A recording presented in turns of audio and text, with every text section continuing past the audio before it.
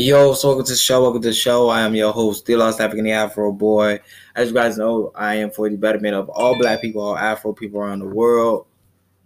So shout out to everybody that listens to me, all across the world, all across the nation, from the motherland to the Caribbean, Philippines, UK, Eastern Europe world. We here to learn, we here to grow.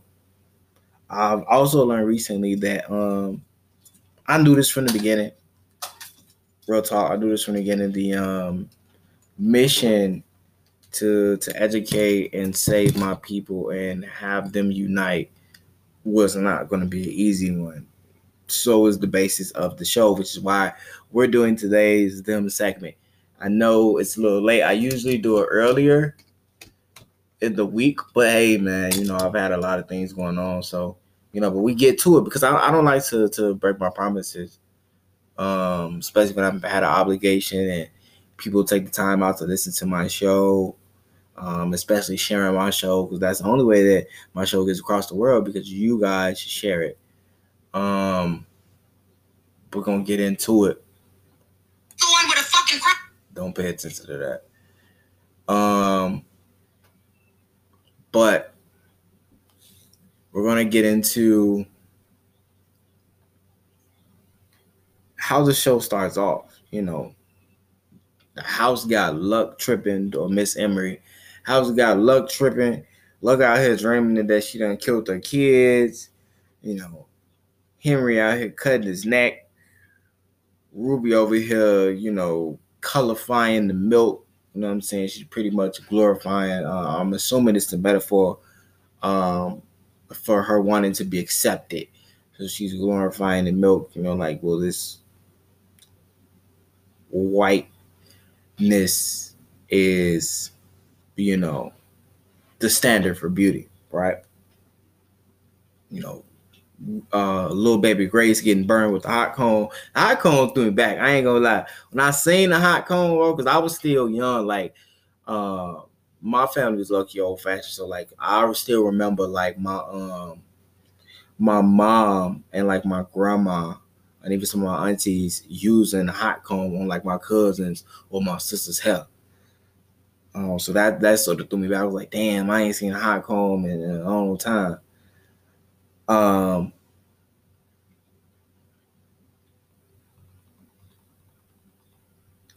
So I still think everybody tripping. I still think Mrs. Wendell, which is the Caucasian female lead, the white female lead, that Luck be getting into it with all the time.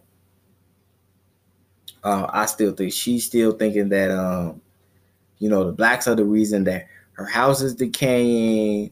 But I also throughout the episodes, I've discovered that it also might be a metaphor for herself. And what I mean when I say that is that, she sees herself as perfection on the outside, as the glorified version of the woman, right? She's so perfect and everybody else is flawed and so forth and so on.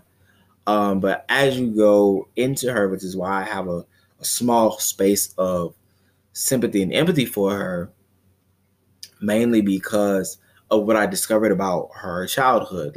This is where I always talk as us as human beings, because I am a man. I am a human man, and the basis I feel that black people have just been trying to tell the rest of the world, and even this is expressed in the Them series in this episode 6, is that we're just men and our women are just women. You know what I mean? Yes, we love our skin, we love our cultures, we even love our individuality that is seen throughout the diaspora, because you got the Afro-Americans or the Black Americans with our Black culture, you got the Caribbeans with the Afro-Caribbean culture, you got the Afro-Asian culture, you got the African culture, which all are rooted in one another, which is why we, in general, are naturally cool with being around one another, because we see similarities. We see ourselves in one another, whether it's a physical trait or something deeper than that. But that's why I say it could be a metaphor for how she sees herself. She sees herself as the glorified woman on the outside, but the house is decaying, the wallpaper is coming off, so that could be a reflection of her inner self. The flaws that she tries to hide over the wallpaper, if you get what I'm saying. And one of the biggest things out of this episode, which actually comes in 2 parts, was when Henry gets called into the office, and Henry gets beaten, gets verbally abused by his boss, the white man, Mr. Burks. And Mr. Burks is saying, well, why is this project not on time? Why is this project not looking this way? Basically, why is this project not finished? Or why is the portion that your department is in charge of project not finished? So Henry's sitting there like, he's telling them, like, I did my part. I was assigned a specific section of this project that this department was supposed to be doing. He like, what is you talking about? He like, well, this other part isn't done. And, long story short. And he's basically blaming Henry like, oh, since the project ain't done in its completion and you on the team, it's your fault. And this is where we get into why you hear and see a lot of people talk about that, the unseen racism, the systematic racism that we talk about, and that there's always a glimpse of testivity. And when I know it sounds like I made that up, but there's an era of I guess you want to say trial period when we come across people who claim that they're allies, especially white people, because what is happening in this scene is that this man is acting like he's very progressive. He says, I hired you, you know what I'm saying? We're moving in a new direction for the company, so forth and so on. But you start to see glimpses and gleams of envy, basically. And he uses the excuse that the project, because it's all it is an excuse. He uses the excuse that the project isn't done to push Henry on the back, to keep or tell Henry that he needs to mind his place, that he needs to be grateful of where he is. Not that he earned his place, that Mr. Burks metaphorically put him there. So you hear him talk about, oh, well, you're going to have to get put off the project because now he's affecting the man's money, because what was supposed to happen was every engineer that was going to be a part of this project or that was contracted, that was supposed to be this big contract that the company land, is supposed to get a bonus. So now he's like, I know how I'm going to get back at this perceived greater than thou black man. This is Mr. Burke speaking. I know exactly how I'm going to get back at him. He says, I'm going to find an excuse to take him off the project to try to cover all the legalities and so forth and so on paperwork, to where it just seems like, well, the project wasn't finished. I thought he was slowing down the process, so I booted him off and then we're going to get it done. I straightened out everything, right? This is the legal way that we talk about, that a lot of people don't understand when we say that there's more than one way that we've received and perceived racism, especially towards ourselves. And Henry is engulfed in rage, and rightly so, because he's crazy. He's like, this is not my fault. I am a man. I finished my portion of the project. How in the world do you want me to do another? He literally says, is he like, you blaming me for another man's work? What do you mean? This is not my fault. Boss man ain't trying to hit it. So this is where we get into that. Now, then we're going to go on to Luck, because Luck is just, she knows that things ain't right with the house. She like, I ain't tripping. I know what I seen. I know what I seen, the after effects of the other colored family and the history that I heard about. I'm trying to figure out what's up with this neighborhood, because I'm not tripping. I understand, it's scenes of the magic and so forth and so on. You want to call it magic or supernatural um, aspects of the series, but in just she's like, I'm not tripping. I'm not crazy. So she runs up to her cousin Hazel, and Hazel finally tells her the truth about the colored family, um, the Belmonts, about what really happened. That that she literally got pushed to the brink of her psyche because her mom she goes and sees Mrs. Belmont, who gets put in the psychiatric home because she got pushed to believe that in order for her to thrive and succeed or even be livable living in this community, she has to clean everything, clean all the blackness off of her, all the things that are perceived as dirty and not clean. And she tells, look, she's like, this saying that my mom used to say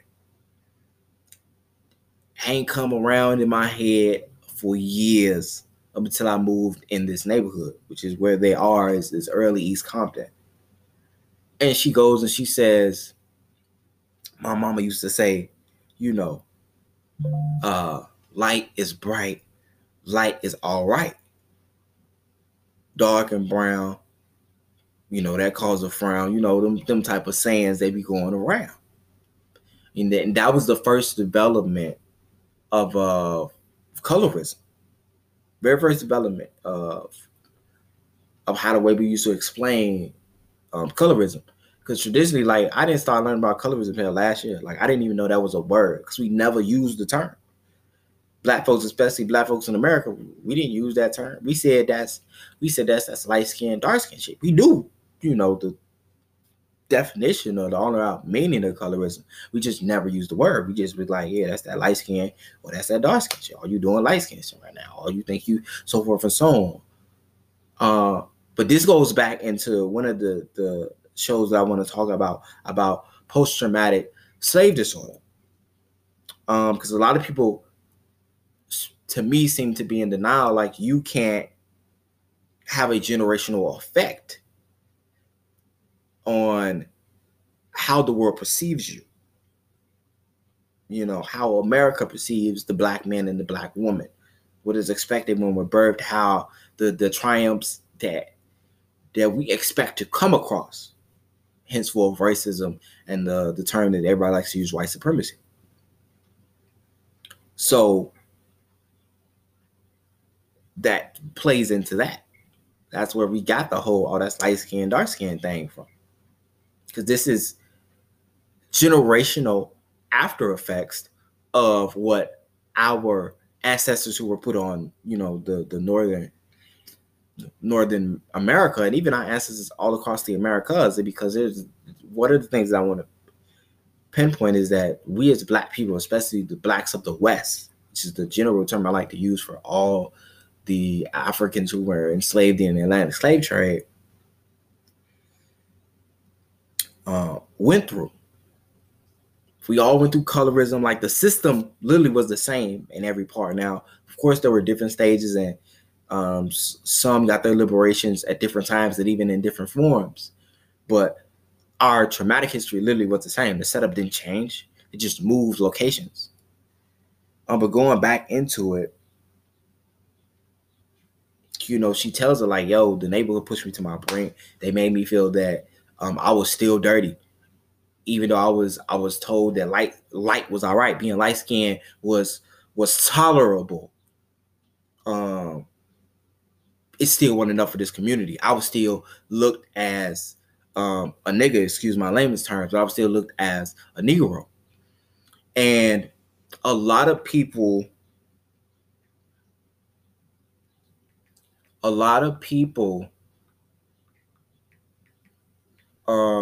to me seem to get a misconception about, when we try to say, well, why do you guys, especially the Afro or Black Americans, Afro Americans, talk so much about color, or even be like, to sort of like let all the African descendants or the blacks that come here try to, clarify that we're black like we don't see it. Because the conception behind that is that there's two versions. There's the physicality of you being black, whether it's melanin or your facial features or your hair texture or things that they can identify and say that, oh, you're also a part of that community, and we can physically tell that you're a part of that community. There is the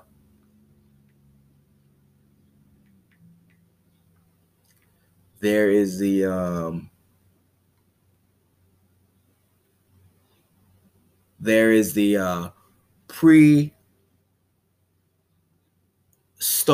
mindset behind the perception of blackness, which is also why we, as Black Americans or Afro Americans, try to clarify what our Black culture is and not what the media tells you our Black culture is. We always try to clarify that with our brothers and sisters. I see that a lot.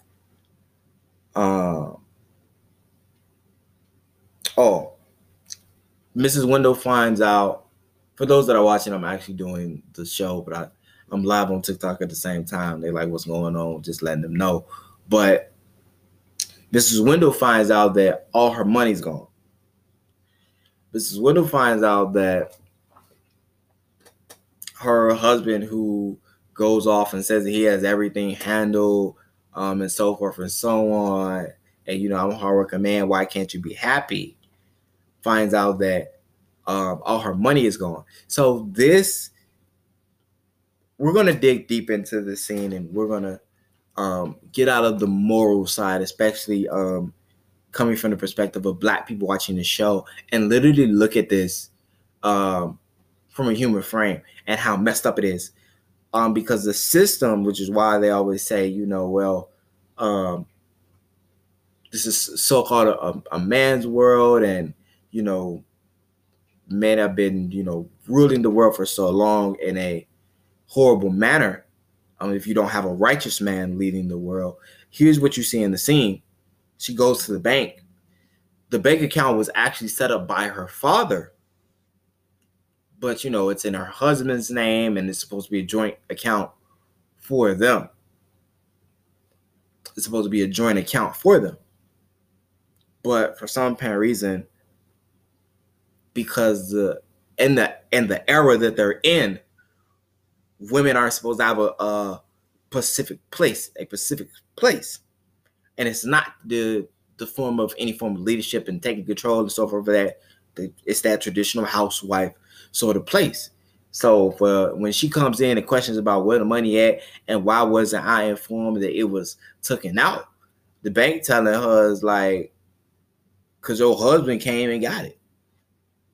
And the way our society works is he the man. So what we need to question or call you about? He's supposed to be the breadwinner, the person running the house.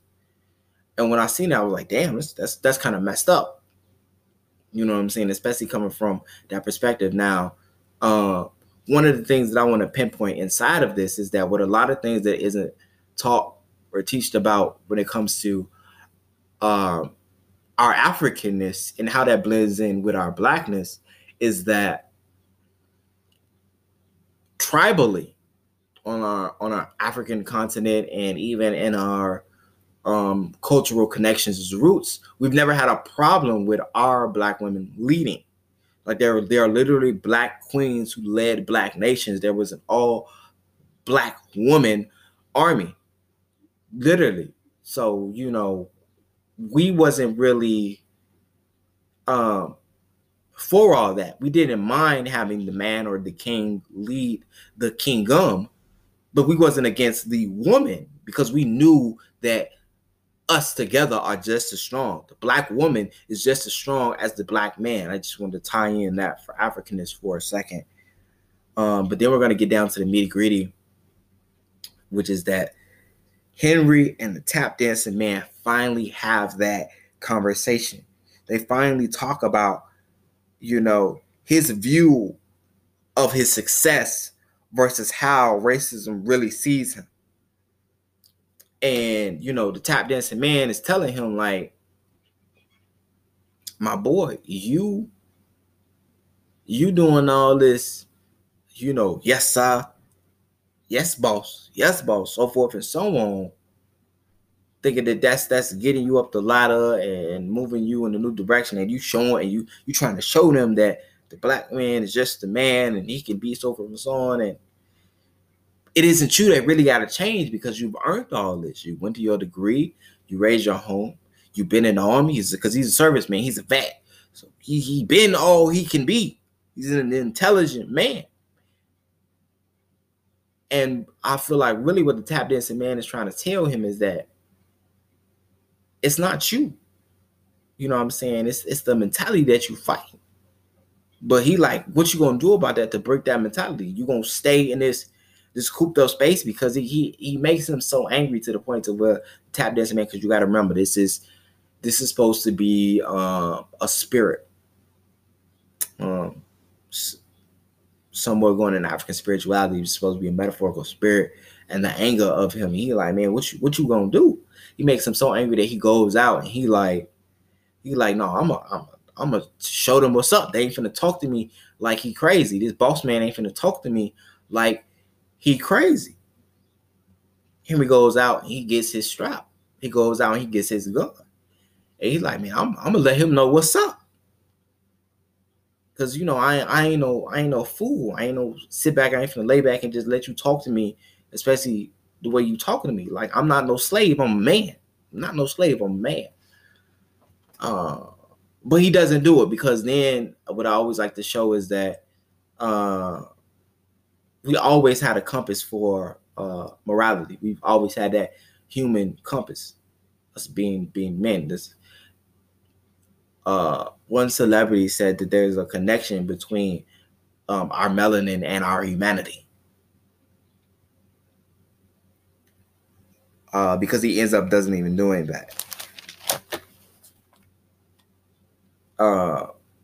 Then we're going into how the house starts to affect Gracie, baby Gracie, even to the point to where she can't say the speeches in the class. This is like her first week, and going into her version of a integrated school, but she's the only black person there. But the house starts to affect her. She can't say the pledge. She starts mumbling things, so forth and so on. But then, even for the baby girl, you get a small glimpse of what the mentality was in the era. Instead of the teacher seeing the child as another child, she instantly says, well, we don't know how to handle your child. Your child is tripping like we ain't never seen that before. Get this black girl up out of here. They instantly uses this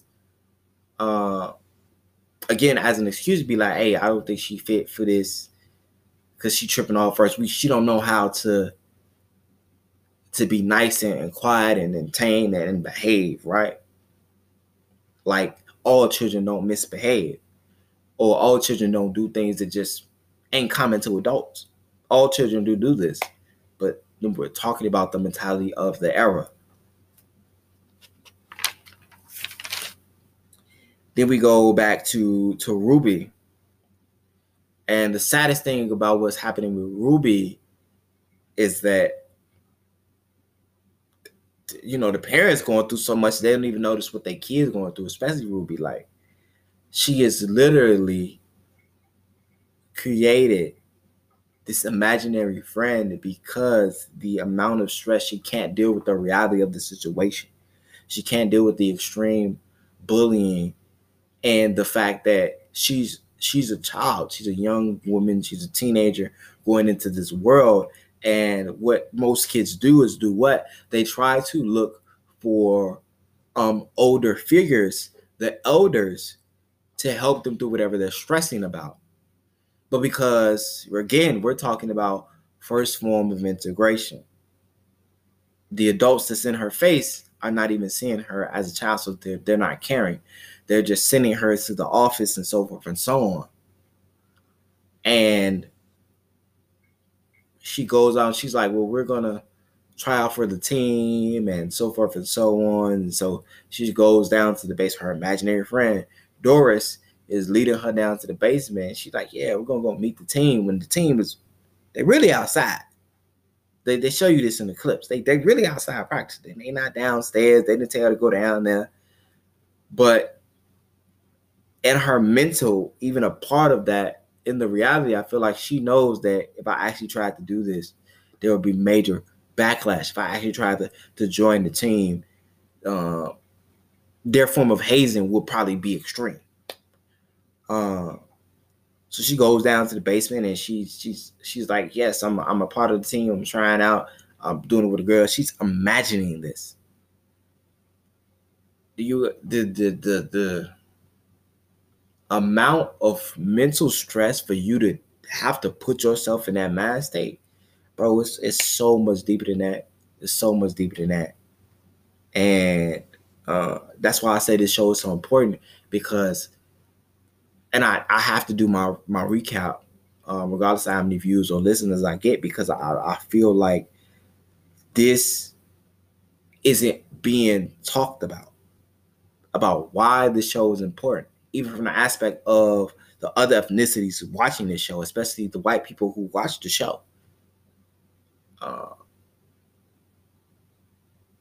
And so forth and so on. But that's my piece for the segment for today. It's the Them series, episode 6.